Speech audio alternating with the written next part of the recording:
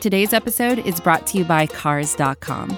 With over 2 million vehicles and 50,000 more added every day, Cars.com will match you with the perfect car for you, your budget, your life, your style. And if you're ready to say goodbye to your current car, Cars.com will get you an instant offer to cash it in. Just start by entering your license plate and get matched with a local dealer who will write you the check. So whether you're looking to buy or sell, just go to Cars.com. It's magical. Hello, ladies and gentlemen, and welcome to Monday Morning Deep Dish. I know it's been a little while, but here with me today is Matthew Lucas, the boss man. How you doing, Matt? Doing pretty well. Happy Sunday. Happy Sunday. It feels like a much weirder Sunday without football.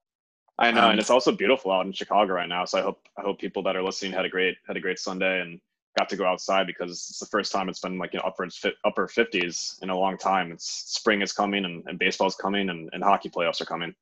Yeah, all the great things. Yeah, and, honestly, March and April are great months. Upper 50s is cold to me in Texas, but I've been spoiled down here. Oh yeah, I mean, right now I could probably walk out with shorts and a t-shirt and I'd be happy. Yeah, that's how weird Chicagoans are. You know, because the second it gets above 50, people are just like, let's put our swim trunks on and walk around the city with our dogs, and it's just everyone's so happy. Yeah. All right. You know what hasn't spoiled us though? The Chicago Blackhawks. Yeah, man. Coming off of a loss against the Detroit Red Wings, and who are going against the St. Louis Blues tonight. This will come out tomorrow on Monday. So we will have seen whether the Blackhawks can defeat the Blues. But if we wanted to quickly talk about the Blues, our stated rival. Yeah, I mean, this is the first chance to, I think, ever. I saw something where I think it's the first time they can ever have a season sweep against the Blackhawks tonight if they end up beating the Hawks at home. Yeah. But yeah, just like as a hockey player, when I watch the Blues play, I really admire their work ethic, and I really admire their systems. It seems like they always have 2 or 3 guys supporting the puck carrier that always has, maybe a 5-foot or 10-foot pass right in front of them on breakouts. They hit everyone they see. They play dump and chase when they have to. They can run and gut when they can and have the opportunities to do so. And it's just, they're just on another level. And it's something that the Hawks, I hope, look at and get inspired at, because the way they play on the road is usually the same way they play at home. And they play a hard, gritty style, and it's going to be really helpful for them in the playoffs. And you saw why they won the Stanley Cup last year, because they just, every single shift, they hit every single person that moved. They wouldn't stop skating. They hustled as much as possible, had 30-second quick shifts. And their main guys, Ryan O'Reilly, is an amazing hockey player. I love watching him. And he is the centerpiece for that team, kind of like how Taves is. He's a two-way center. Yeah. But the Blues just have more depth right now. They have more depth in the third and fourth lines, the guys that can contribute, and the Hawks just don't. And that's the biggest problem right now. Right, and the Blackhawks sort of giving up Cahoon. We've seen now how that sort of has played out. Although, again, Olli Maatta has not been a bad third-pairing defenseman. Right, and I agree with that. I think him and Slater Koekkoek have actually been a pretty solid third pairing that kind of gives a glimpse of the future third pairing maybe next year. But the problem with Koekkoek is he's a pending RFA, and Maatta's contract, which I think is around what is it, like upwards like $3 million or $4 million. It's just, that's a tough contract, man. And there is definitely a possibility that maybe Bowman might buy him out in the offseason. But I enjoy watching the third pairing. They're kind of very simple. They play a simple defensive game. They get the puck out off the glass when they have to. They make simple short passes on breakouts to the center or the wing that's kind of down low. And they block. Another thing that I love about Koekkoek is he will block shots, no matter if it's a slap shot right in front of his face, and he will dive and protect the goalie. And it's great to see. He's really playing for his next contract. And I'm not sure if we're just going to have enough room for him now with the cap next year. So it was a great kind of like trial basis, I think, this season. And I remember maybe 3 months ago when Colleton was just like, I can't take him out of the lineup. And ever since then, he's been pretty solid. He's had a few bad games here and there where he's been noticeably, kind of having a tough game. But other than that, with a defenseman, you kind of just don't want to notice them. Connor Murphy's like that, where you just don't really notice him because he doesn't make a lot of mistakes. Right. Slater Koekkoek and Maatta have been pretty solid so far, and they could be our third pairing next year, but it's just gonna be tough with the cap. We're gonna have to figure something out. So I think the thing about the Cuckoo Mata pairing is that while the Mata contract is sort of high, yeah. I don't think Cuckoo will be all that expensive. He doesn't produce No. points a ton. His stats are all like really good possession wise, but I don't know if a player gets paid for possession. Yeah, I don't think they're at that. The money ball aspect hasn't really gone too far when it comes to contracts. But I guess Evolving Wild had that in the summer. They had that projections for contracts for the RFAs and UFAs, and they did a pretty good job with being pretty close for almost all the contracts. So it'll be interesting to see what they project in the summer for his next contract. I'm pretty sure he's arbitration eligible as well, so that also will make a big difference. And wait, is he? Let me see. I'm checking out the. Oh, actually, he's not. Oh, wait. Yeah, he is arbitration eligible, so that will hopefully bring his next contract down a little bit. So Right. I would honestly, I would resign him. He could be a really solid seventh defenseman, especially if Ian Mitchell's ready to go next season, and if you make any other moves, he could be a really good depth, option whenever we need another guy to come in that can bring some physicality and just kind of stabilize the third pairing whenever we need to. So I would like to see Bowman resign him to maybe like a 1.25 mil AAV, somewhere around that. If it's above 1.5, it's hard. That's hard for me to see it. Agreed. I think 1.25, 1.35 in that area would probably be his next contract. But we'll see when Evolving Wild takes out their their next contract predictions, kind of see what they say. Right. Like we said, he didn't score his first goal as a Blackhawk until a few games ago. Yeah, it was the kind of ridiculous shot from the point that was kind of like a weak shot that made it through three guys. But honestly, that's the one thing I wish the Hawks would do more, is just get guys to the front of the net. And just, there's so many NHL teams when you watch games nowadays, especially in the playoffs. That's the kind of goals you got to get. You got to accept that there's sometimes you can't make the flashy pass back and forth to Kane and go bar down all the time. Sometimes the best scoring opportunity comes from a point shot that goes through three guys, tips like a pinball machine, and somehow makes it to the back of the net or creates chaos in front of the net. And that Tampa Bay game that completely changed the game. I think it was a tying goal, right? It was or maybe it was the third goal that gave them a 3-2 lead. And after that, that's when the Hawks just kind of took over. And so those kind of goals that the Blues also score a lot. And it's just, we got to start accepting if we want to be able to play at that level and be able to compete with those top teams, especially if you want to get into the playoffs. Those are the kind of goals you got to start scoring. It really does change the outcome of the game, and it really will create some momentum if you just decide, just shoot the puck from the point, get bodies in front, and that's why we're missing Shaw a lot. So, he was one of those guys that would always just go to the front of the net and wouldn't care if he gets cross-checked in the back, a puck to the ankle. He'll do anything. I mean, he headbutted a puck into the net that one time in the playoffs. That was one of my favorite memories of him. Yeah, mine as well. Speaking of the playoffs, where do you stand on sort of the Blackhawks perhaps maybe making it? What likelihood do you see of the Blackhawks pulling it off? So I think the odds right now are around, I just saw a Money Puck. I think it was around 6%, 7%. I'm sure Dom, I think it's really hard to say his last name, but Dom from The Athletic, who does his model every single day, I think he has them around 7-8%. I mean, right now it's basically you need a miracle run. You need to beat the St. Louis Blues, and then you need to go on you got to beat San Jose and Ottawa in the next two games. Those are must wins. And then there's going to be a real tough game against Washington in Washington. And then you have two back-to-backs against Minnesota. So right now, I mean, tonight's a must win against St. Louis. They made it a lot harder on themselves because they lost to Detroit, which should have been a win. But to me, I would like to see them really try to make playoffs and not tank, because I know it's all about you want to get a good high draft pick, but I really think the development of Kirby Dach, Boqvist, Highmore, Nylander, all these kind of younger guys, I think would be really helpful for the development if they somehow continue to push through this adversity and maybe just fight to the final game. And maybe if we don't make it, oh well, but at least they got a really good couple weeks of just hard fought. This is what playoff hockey is going to be like. They need to be ready for that if they're going to be part of this future team. If our goal is to make it back to the Stanley Cup Finals and be great again, these guys are going to have to learn what it takes to get there. And right. And for me, I most likely they're going to not make it. But, there is this chance that, when you have Kane, Taves, Keith, Crawford, when you have these guys that have done it, so many times in their career, they can kind of, lead by example, what they've been doing the last, month or so. they can lead by example and push this team into the playoffs. And, maybe they get destroyed in the first round, but you know what? I think it still would be a good experience for the younger car, especially DeBrincat, who has never been in the playoffs yet.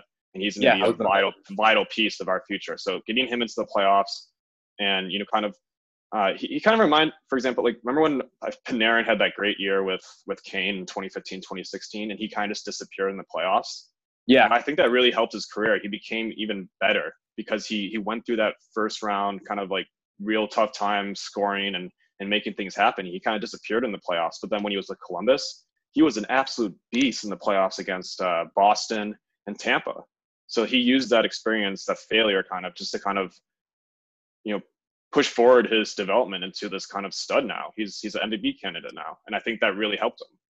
And I think it would help our future core with, Dylan Strome, DeBrincat getting into the playoffs for the first time, Boqvist experience in playoffs. So we'll see.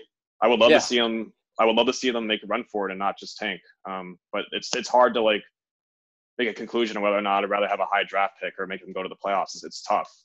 It's a tough decision. But for me, I think it'd be better for our development and for next year if we do continue to push really hard and really try to make it.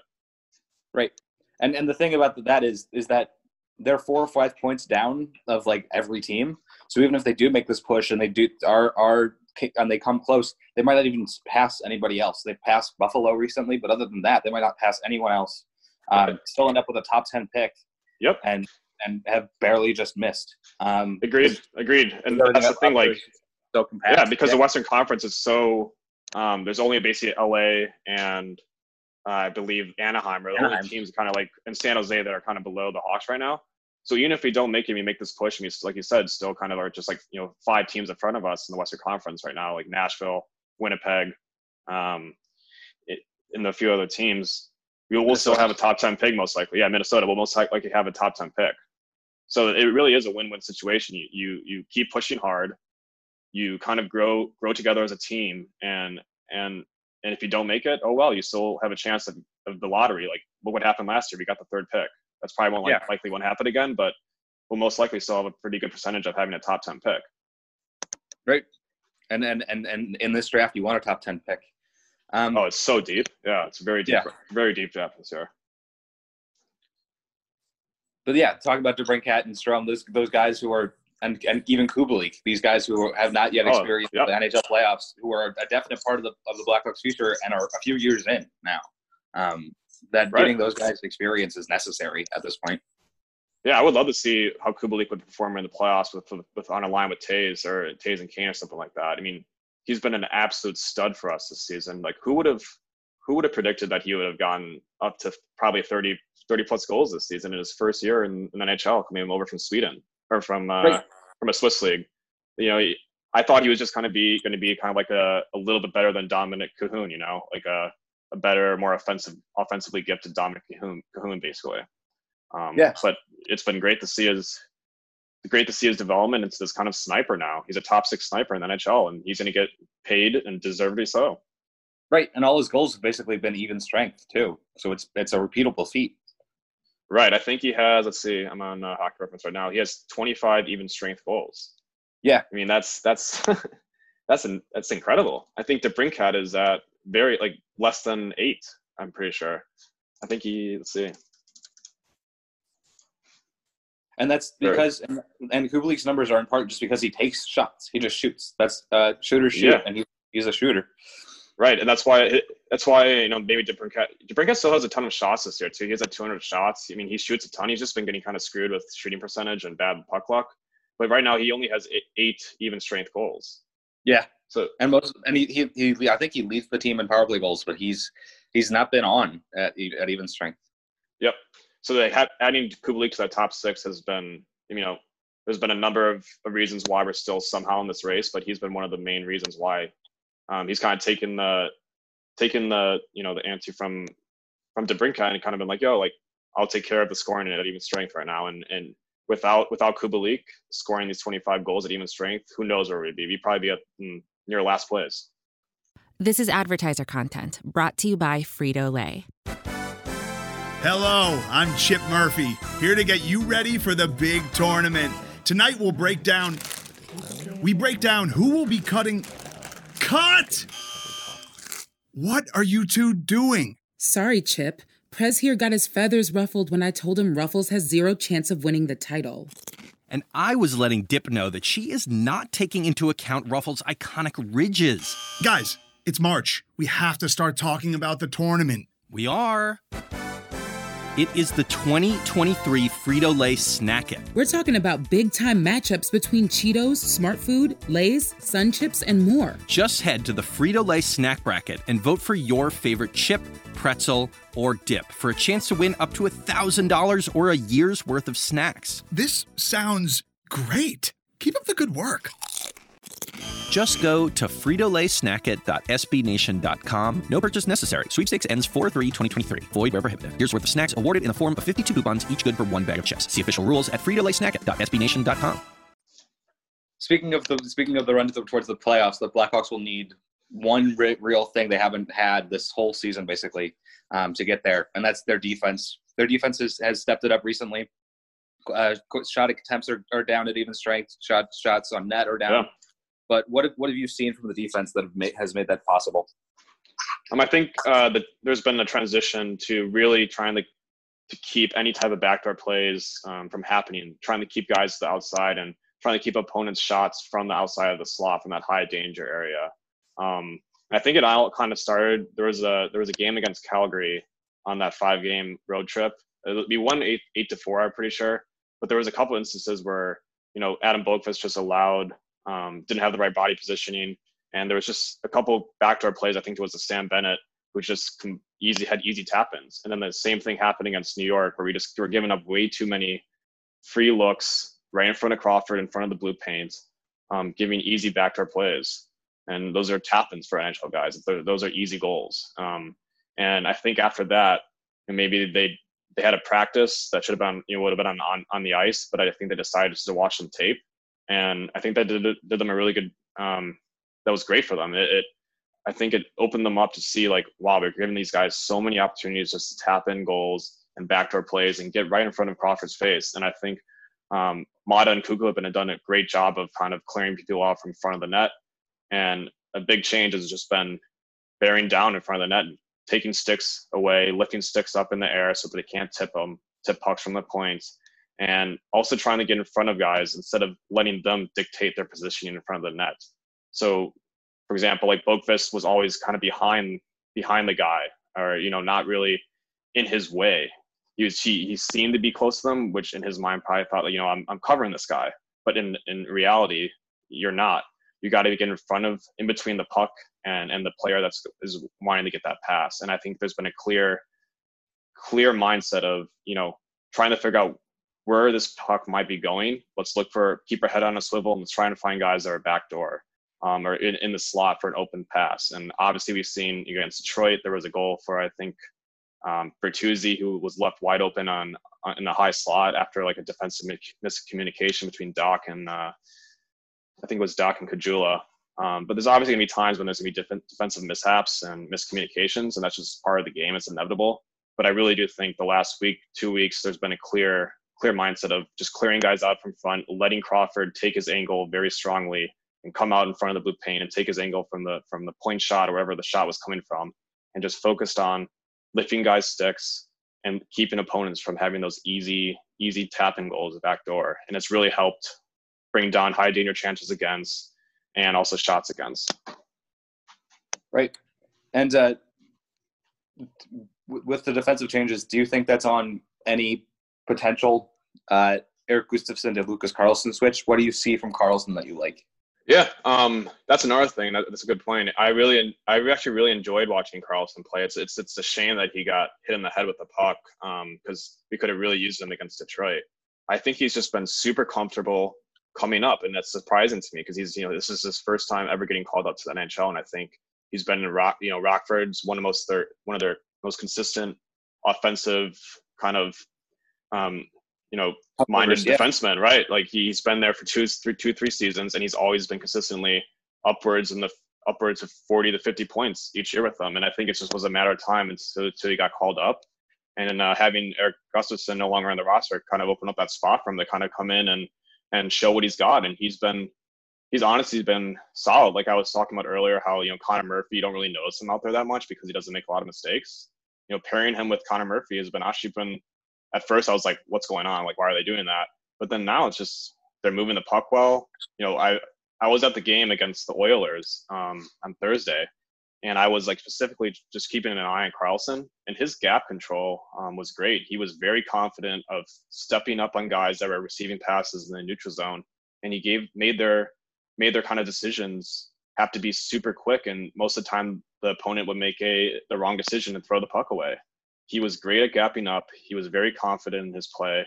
He liked to push the play forward, and he even got a chance on the second power play unit, which was long overdue. I'm not sure why Olli Maatta was ever on the power play, but he finally got a chance to be with Boqvist on the power play, and his puck movement skills looked great. He made a play to Patrick Kane where he was up against like 2 forecheckers, and he made a saucer pass through the neutral zone right to Kane, who then made a perfect pass to Dylan Strome, driving the net. And I think it was against on Tuesday when they won that game against the Ducks. It was just a great all-around play, and he's been doing that ever since he got called up. Just quiet and comfortable back there. He makes the right pass. He makes tape-to-tape passes, and he's great at pushing offense. And I'm excited to see what he's got the rest of the season if he can come back from this concussion protocol and just give him another chance to get up to 17 minutes a game and see what he's got for next year. Yeah, and like I've been saying all season, Connor Murphy just needs a partner who doesn't make mistakes. He didn't have that most of the season. He's been having he's been at the shelter. He's been having the shelter as his partner. With if it was Eric Gustafsson, if it was did he ever play with Boqvist when he first came up? I can't really remember. No, I don't believe so. I think it's just other guys. Yeah. I think Murphy has honestly been one of our best defensemen all season. He's been great. I think, and he's only I think his cap hit is 3.85 mil until through the 2021-22 season. I mean, that's an amazing contract, really cheap for someone that is potentially like our top defenseman. Yeah, and Carlson has helped move the puck, but again, just putting somebody who doesn't make mistakes with Connor Murphy is always going to be a good thing for the Blackhawks. Agreed. Going to Boqvist now. He sort of stepped up his defense recently. You talked about that, but tracking down the guy on the breakaway, making that save, he's sort of become a much better defensively defenseman. He's made like the sort of change we wanted to see out of Erik Gustafsson eventually, and we never saw it. Yeah, I mean, I think obviously playing with Duncan Keith has been an incredible help. I mean, imagine being 19 years old and being paired up with one of the the best defensemen in Blackhawks history, and I would say even honestly. He's in the top. He wasn't in the top 100 for the recent ranking system that the NHL came out with. At the Centennial, he was one of the players in the top 100. It was and he's deservedly so. Yeah, deservedly so. He's been so solid, so consistent his whole career, and he has so much wisdom to impart on Boqvist. He's just soaking it all up, and they have a great camaraderie and just great chemistry out there. And Boqvist has. It doesn't look like he can move. It doesn't look like he's moving that fast.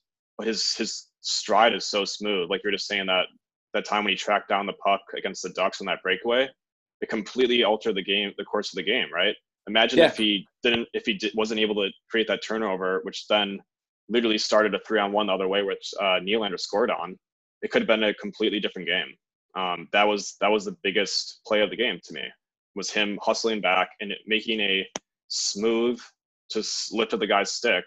Didn't get called for a hooking penalty, which is huge, and then Duncan Keith got the puck in the corner and moved it up for a 3-on-1. That completely changed the game. But yeah, Boqvist has maybe he hasn't been unleashed yet. Offensively, he has so much offensive potential, and I'm sure the coaches have kind of just been like focus on your defensive side of the game right now and learn how to play defense at the NHL level, because when guys come up from the AHL. I've heard this a lot from a lot of NHL guys. Jamal Mayers always talks about this in his post games or pre games on NBC Sports. He talks about how the game is actually easier at the NHL level. And when I say easy, it means you have more time than you think with the puck. And Boqvist has been great. You can tell that he's got that offensive gift. Those 2 passes that he's made to Kajula and Taves the last couple of games, where he just fakes a shot and looks off the goalie and makes a perfect pass on the tape for a tap in.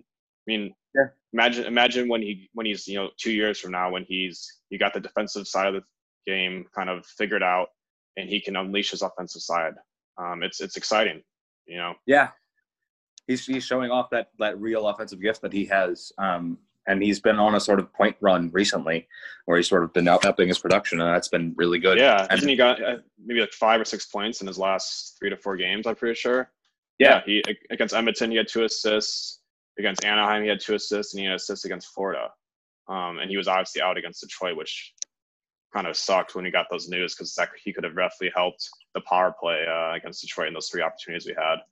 But he's starting to gain confidence. There was definitely a little bit of a step backwards for about a couple of weeks, and that's when it was just defensive mishaps against Calgary and New York happened. But after that, he kind of stepped it back up, and he's been consistently pretty solid with Duncan Keith back there.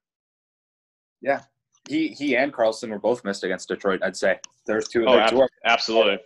Defensemen now. Yeah, so we kind of had it was kind of sucked. I mean, my worst fear was what happened on Friday, where we had a couple injuries, guys that were probably exhausted. Dennis Gilbert, traveling all day, had to come play, and then Nick Steeler, who's been out since I think the February 25th.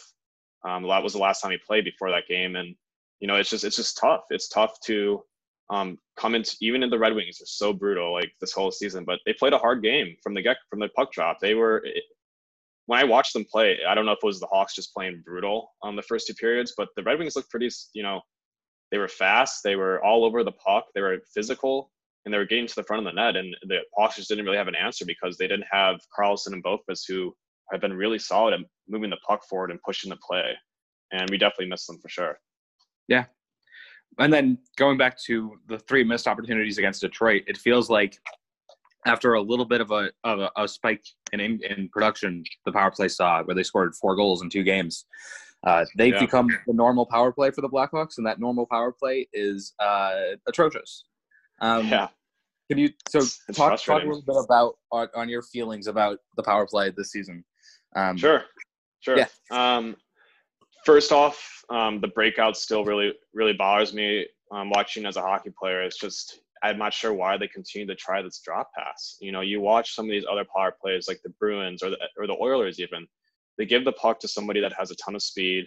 They go forward as a 4-man or 5-man unit, right? Instead of having Duncan Keith kind of like, stick handle, pretend like he's going to go skate forward with the puck, but the penalty killers know exactly where the puck is going. It's going right to Patrick Kane or DeBrincat on a drop pass. And then you have three other guys kind of just standing still in the neutral zone, and it's so easy to cover that. And every single time you get Kane the puck, he tries to make a saucer pass on his backhand to Jonathan Toews on the wall, and then he tries to stop up and like make a off the boards pass to the defenseman to set the play up. But I would really like to see them just kind of just skate up with four players through the neutral zone. So you obviously have a mismatch, a 4-on-3 there, because you're going to have one of the penalty killers forechecking the puck carrier, and you can just make a nice little play, simple pass, 5-foot pass into the zone with speed, and set it up from there. The breakout has been really frustrating to watch, and I think that's one of the things that we really need to change next season.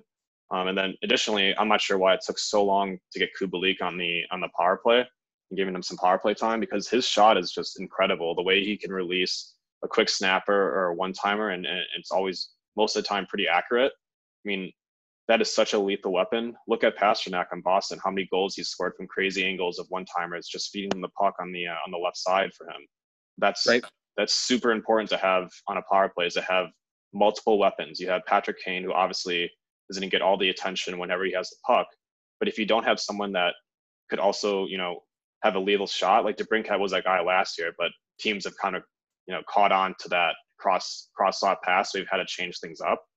Getting Kubalik out there, as well as Toews, as well as DeBrincat, you have 4, and Keith as well. You have 4 great, amazing weapons on the power play, and it's so frustrating. You just can't figure out how to score. You have incredible offensive talent on your first power play unit, and it really sucks the momentum out of the game so many times.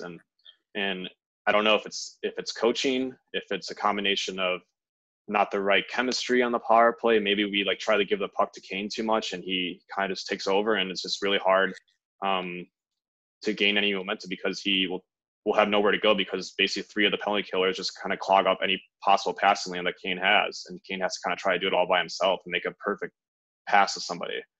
So maybe I remember there was an article, this like crazy idea, like maybe we just take Kane off the power play for a couple of games and see what happens. Right. It's a crazy idea, but maybe you need to have that change where it's just like, yeah, you don't always have to give it right to Kane and always look for Kane. Like sometimes it's good to try maybe a little play where you have Taves down low and maybe DeBrincat in front of the net. You try a little give and go pass between those two guys, or you give the puck right to Taves and he just drives the net and looks for someone back door. It just seems like it's insanity to keep trying the same thing over and over again, expecting different results. And it just seems like there was 2 weeks there where the power play looked solid. We had a couple, conversions and some big conversions, like against Tampa Bay and a few other games. But then it kind of seemed like it resorted back to the old style where it's just like, look for Kane, give him the drop pass, hope he makes the perfect pass, come into the zone, and then hope he like does a spinorama or something and makes a perfect pass to someone for a goal on the resulting zone time in the offensive zone. It just seems like we definitely need to have a change of mindset next season, and maybe a new coach that can bring in some helpful tips, because I just don't understand how you could have potential Hall of Famers, not even potential Hall of Famers. Yeah. Keith, Kane, and Taves. And they're the bottom 3 in the league, and then power play. It's absolutely affected our chances at the playoffs drastically. Right. Yeah. And talking about like taking Kane off that power play, it's not like they don't have a tool to replace him in Jonathan Taves. And they have 4 guys who can easily 4 forwards who can easily run the first unit with Taves, DeBrincat, Strome, and Kubalik. Now, right. I mean, maybe there's something in Kane's contract where he has to be on the power play, so who knows? Yeah. But it's just maybe try something that for try something else. Yeah. See what happens. Like, see if the guys, instead of trying to only look for Kane, they start shooting the puck more and have a shoot first mentality. And that's when we were converting, that's when we just basically gave the puck to Keith or Kubalik, and all they did was just shoot the puck on net and hope for rebounds or create chaos in front of the crease. And that's how you start opening up passing lanes, when people have to respect the shot from the point or that one timer from the top of the right circle from Kubalik. But the second you start giving it back to Kane, it just, when you hope that he can do everything by himself, it just completely shuts down passing lanes. The penalty killers have a much easier job of defending, and it just sucks the life out of the power play. It just also seems like the Blackhawks have been sort of lenient on high danger chances this whole season, but high danger chances that haven't been rebounds, that haven't been like screened, these shots that the goalie sees easily, unfortunately. Right. And that's contributed to them having like the lowest high danger shooting percentage in the league for most of this season. On the power play, yeah. And like that's why I don't understand why it feels putting DeBrincat in front. It just seems like such an odd coaching decision to me. He's 5'7". He's not going to screen many goalies, because goalies nowadays are either 6'3" and up. And it's just, why not put I know it's a crazy thought, but why not put a Zach Smith or a Ryan Carpenter or Dylan Strome, even some guy that is a little bit taller, can be gritty and can sit in front of the net, and that's his sole responsibility. It's just getting in front of the eyes of the goalie, because that's how you create chaos. The goalie's not gonna be able to see a shot from the point through 3 bodies, and then you create a rebound or you get some weird tip. That's how you're gonna have to start scoring. You can't make these perfect plays all the time to backdoor to Kane or to DeBrincat where they make a perfect pass and one timer in. That's just not. Yes, of course that's gonna happen sometimes, right? You're gonna have those great plays open up and those pass lanes open up, but sometimes it's better just to give Keith the puck at the middle of the blue line and just let him just fire a one timer on net and see what happens. It will. Right. I bet you it will open up passing lanes and it will make the flow of the power play so much better. I've also been trying to figure out why the Blackhawks haven't made Kirby Dach a screener yet. He's honestly, he's massive. I mean, he's when he his body positioning. Yeah. Can you imagine him in 2 years with the development he's already gone through this season? I'm so excited for Kirby Dach. That was such a great pick. Bowman's made some boneheaded moves at times in the past, but you also got to give him some credit sometimes when it's due. Taking Kirby Dach instead of Bowen Byram and Alex Turcotte looks like one of the best best decisions right now. I mean, I guess we haven't seen what Byram looks like in the NHL yet, or Turcotte. But to me, honestly, Kirby Dach could have been the first overall pick from the way he plays. Right. He makes some unbelievable moves. Yeah. Maybe I think they're all like tied around at like 21 points. I think Kakko and Jack Hughes all have 21 or 20 points, and they're all kind of tied for points. But to me, the ceiling for Dach is a bit higher. When he fills out, he's already been so solid at protecting the puck in the corners, at forechecking and back checking, and being super hungry to get the puck back. You know, I just love watching him have that tenacity. It kind of reminds me of Hossa a little bit, where, you know, if someone stole a puck from Hossa, or like an opponent had the puck moving through the neutral zone and not really paying attention to where the back checkers are from, Hossa would come out of nowhere and just steal the puck. And that's what I've seen from Dach a lot. He comes out of nowhere and he has that strength already at 19 to be able to lift someone's stick, steal the puck, keep his feet moving, and just drive the puck the other way. And I'm really excited for him. And I think he was a great pick, and I think he's going to be, honestly, he has the mentality and just kind of like the characteristics of maybe a future captain for the Blackhawks. Yeah, he's got the personality for it, for sure. I'm glad you brought up the Hossa metaphor too, because I wanted to, when we were talking about Kubalik shot, I think Kubalik is the guy who reminds me the most of Hossa. Yeah, his shot, that quick shot, quick accurate shot. And Kubalik's a really dominant. If you look at his stats, he's a really dominant two-way forward too. Now, yeah, his possession stats. What's his Corsi right now? It's 50.2, and he has a 49.6 offensive zone start percentage. So he's basically 50-50 when it comes to starting in the offensive zone or the defensive zone. And he's been, 50.2. It's just above 50%, but right. That's above honestly, his start percentage. Yeah. Now imagine if he has, this whole season, have a great first season in the NHL. It's going to give him so much confidence. And I'm excited to see where his ceiling is too. Maybe he can become another 35 goal scorer. And imagine having DeBrincat and Kubalik and Kane, who can all score 30 plus goals. That changes the dynamic of the team so much. Right.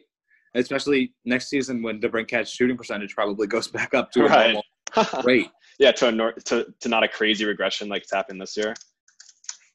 Like having three of them on the power play together too, just having the ability to pass between them, open that and back up. It's why it's so mind-boggling.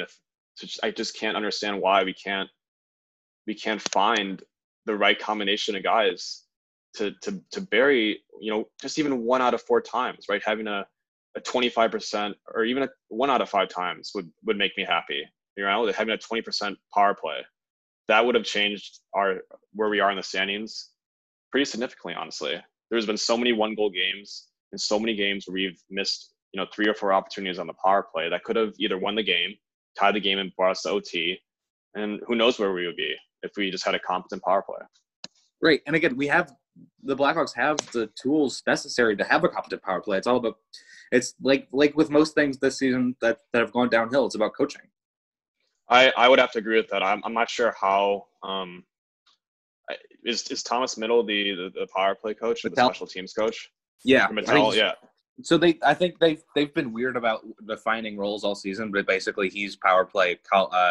Crawford is penalty kill, and Carlton is even strength, I believe. Well, penalty kill has been amazing. So Crawford's been great with that. If he is the one that's kind of taking care of making changes in the penalty kill. Right. But the power play, like, I'm not sure if he keeps his job. Like, I hate calling for heads on. It's tough to do that when you're just an observer. But right. I don't the stats just show you that it's just not good enough, right? And at the NHL level, that's not acceptable to have Hall of Famers and Patrick Kane and Alex DeBrincat on a power play, and somehow you're only at 15%. That's, to me, that's one of the biggest reasons why where we are right now in the standings. It's just the failure of the power play. Yeah, that the failure of that man advantage that has not been an advantage this season. It sucks like I said earlier, it really does suck the momentum out of the game sometimes for the Hawks. Right, and that's something that's going to have to change if they're going to make a playoff push to bring it back to the beginning. Yeah, exactly. So if we want to make this playoff push right now, then I think we have 14 games left. the biggest thing is the power play has to be clicking at a 20 to 25% rate if we want any chance of getting back into the mix. Great. All right. Is there anything else you wanted to hit? Yeah, I wouldn't mind talking about the penalty kill a little bit, and just I've been really happy with the penalty kill. There was a stretch there where they went 14 for 14, I think, before giving up a goal to Fabry against the Red Wings, where it was just kind of like a complete defensive miscommunication where Fabry was wide open in the slot. But other than that, I think the penalty kill has been one of the biggest bright spots of the season. We're in the top 8 or 9 of the NHL in penalty kill after being 31st in the league last year. Yeah. Crawford deserves a ton of credit for that if he is the one that changed things. If the Blackhawks don't make the playoffs, I will be very happy if Crawford is the only one retained. Agreed. I agree with that. I agree because besides Jimmy Waite, this has never been Jimmy Waite. Jimmy Waite has been awesome with the goalies. I mean, our goalies could be MVP candidates. Honestly, if Crawford continues to play this way, it's kind of ridiculous to say that he could be an MVP candidate. But the way he really is the most valuable player in the Hawks right now. I mean, if he gives up more than 3 goals, we're screwed, right? He's given up 2 goals, I think, in almost 8 of his last 9 starts or something like that. Yeah, and the only time he's been at 3 goals besides the Blues game that Blues game not his fault. Disastrous Blues game was Edmonton, and we beat them 4-3. Right, and we kept McDavid off the score sheet, so it could have been a lot worse without Crawford, and he made some unbelievable saves. And there was a moment I remember watching in the stands.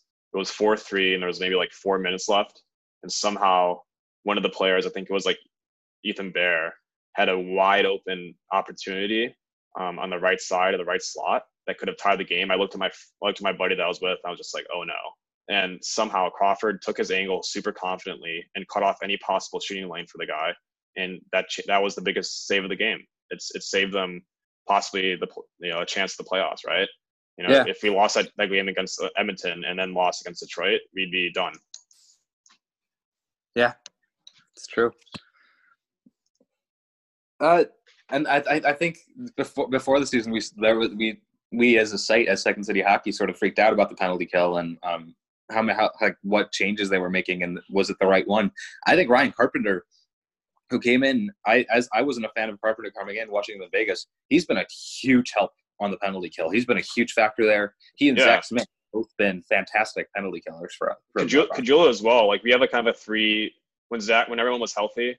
We kind of had a 3-man kind of rotation, 3-unit rotation where we had, I think, Taves and Saad, Carpenter, and maybe was it Smith? I'm not 100% sure what the exact units were, but it was it was Caggiula, Taves, Saad, Carpenter, and Smith, and also Kubalik to a degree too. Yeah, sometimes he was on the penalty kill as well. I mean, I just think there was a change in the mindset of they wanted to be more aggressive on the penalty kill, where it forces the power play guys to have to make quick decisions instead of having so much time to decide what they want to do. The aggressiveness, which is that something that Vegas does? Because I don't really watch Vegas that much, and I know you do. So can you shed a little light on what makes them so successful? The Vegas Golden Knights use a power kill system. They try and take away the puck and just force it into the opposing zone most of the time, and that's why they score so many shorthanded goals. Is that they have forwards who just focus on, we're going to counterattack as much as possible. Right, and that's the right mentality they have nowadays. This is the second, because there's so much talent and so much skill now in the NHL. Every player it has that ability most of the time. There's not a lot of fighters or just complete grinders now. Everyone has that ability to be a 2-way kind of skill guy, and if you give them any type of time or any open shot from the slot, most of the time they're going to score. But if you can find a way to keep them to the outside and constantly be aggressive and force them to just keep the puck on the wall and take away any of those passing lanes by being aggressive, it forces them to make mistakes. And that's I love that power kill. When you talk about power kill, that's something that I hope we kind of use for ourselves as a way to kind of continue this momentum in the next season. It's called we're a power kill. We're gonna work as hard as possible and take away passing lanes with our speed, and we're gonna use this physicality. And even though we're a man down, that doesn't mean we have to kind of go into this shell and just pray that we get a block shot, or we pray that the guys miss the net when they have that open opportunity. I remember watching in the past, the Hawks would just give so much space to the power play units, and they would just pick apart our guys. And it was just that's why it contributed to that worst penalty kill percentage. And wasn't it like the history of the NHL or something like that last season? It was atrocious. I'm sure it was down there. Yeah. So it's been great to see the change in the mindset, and it's just been a huge positive for a season. No matter what happens, using that momentum into next season will be huge for us. I mean, it's saved us so many points in the standings and so many losses because our penalty kill has been so great this whole season. Yeah. It's been a huge confidence booster for the guys. It always will kind of hope most of the time when you have a great penalty kill, you're going to get some momentum from that. And it's been huge. And Carpenter, like you said, has been a great addition to it. And he's been, let me look at it right now. He averages around 14 minutes a game, but I would say, a good portion of those 14 minutes are spent on the penalty kill. Right. And you need guys like that to be successful. It's a really good use of that $3 by $1 million deal too. Yeah, that's exactly. That's really a great deal. What his role is. He's going to be our penalty kill specialist if he doesn't get traded, because Bowman can always do something crazy in the offseason. But he could be kind of like our Marcus Kruger for the next 2 seasons, where he's just his specialty is defensive zone coverage and penalty kill and helping on the penalty kill with the occasional You'll probably get 15 to 20 points a season, and that's perfect. That's all we need from him. Yeah, whatever production he adds on top of that is icing on the cake. Exactly. All right. Anything else you want to hit? Just that even if we don't make the playoffs, I really appreciate the resiliency that this team has. They've had so much adversity this season, and that's why I'm excited for next season. They've had to push through so many injuries to some of their leaders. I know there's a lot of, Brent Seabrook haters, but, that guy was so vital to the locker room, to the psyche of the team. And not having him around, not having Kelvin DeHaan around, not having Shaw around for basically the whole season, that's incredibly tough on a team psyche. And, they've pushed through it. They've really impressed me with that. I thought maybe they would just kind of tank at that point, when they lost Seabrook, DeHaan, Shaw, when they started having that couple tough losing streaks. It could have been really easy for them to kind of be you know what, this is not our season. Let's just, hope for the best and get a good draft pick. But no matter what, they're not going to quit. And I think that mentality, I'm not sure if it's coming from maybe Taves, Keith, and Crawford in the locker room, or if it's more, from Carleton. But I really appreciate that mindset that we've seen, and it makes me excited for next season, because if we have a full roster, maybe this season is the one where we kind of got screwed when it comes to the injury bug. And if we can keep a full roster next season with maybe a few changes on the third and fourth lines, who knows? This team could be pretty dangerous. Right, and we'll see changes in the defense too, because again, a full season of Lucas Carlson, a full season of Adam Boqvist might do miracles for this team, right? And also Mitchell in there. Imagine if me and Mitchell, maybe he can even come. We can see what he looks like in April after the NCAA tournament ends. His season will probably outlast the Blackhawks, but if Rockford pushes for the playoffs, maybe he joins them. Right, maybe he gets some time with Rockford. We can see how he plays, because he's very important to our future, and he hasn't even played a game yet, in a professional game yet. But he's could be our future top 4 defenseman from all the scouting reports I've read, and he's exciting.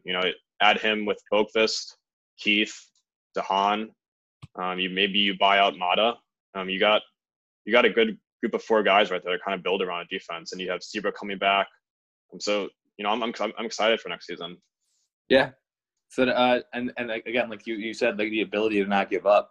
That the fact that they're making this push after basically we wrote them off after the trade deadline. We thought it was over. Yeah. I've wrote this team off 3 or 4 times, I think, in the last 2-3 months. There was a game against St. Louis where we gave up those, 4 goals in the third period or something like that. And that's when I was just like, oh man, this team is done. This is the rock bottom. And they've had so many of those, more of those moments of, oh my God, this is rock bottom. It can't get any worse than this, can it?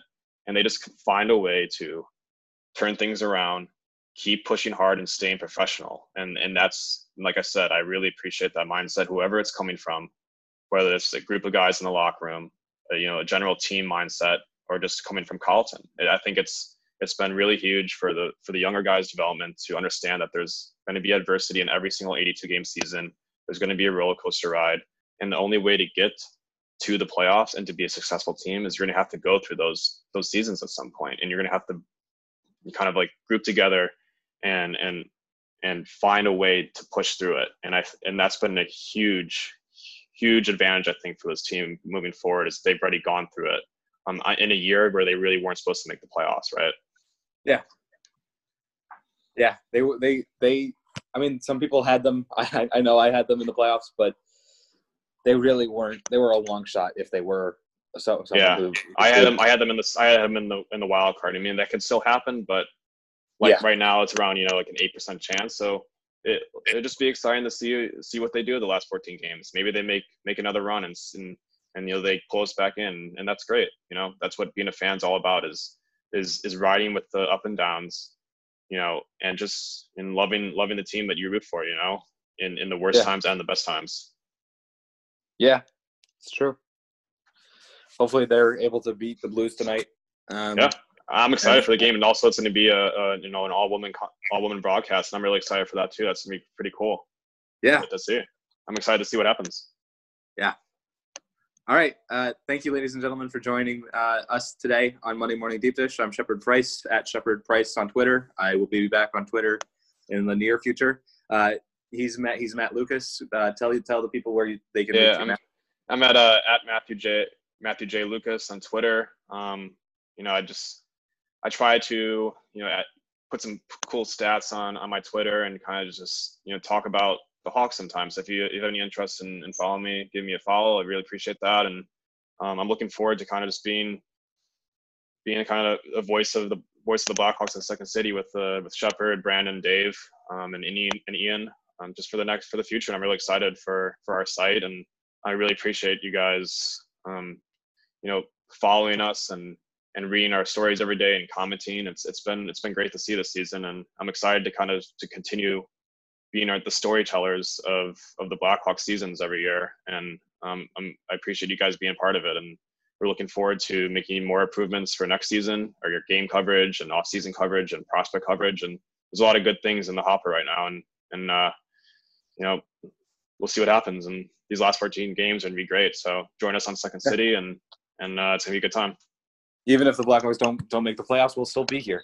Exactly. You can follow us at 2NT City Hockey on Twitter. And that'll do it for us. Thank you so much, ladies and gentlemen. See you next time.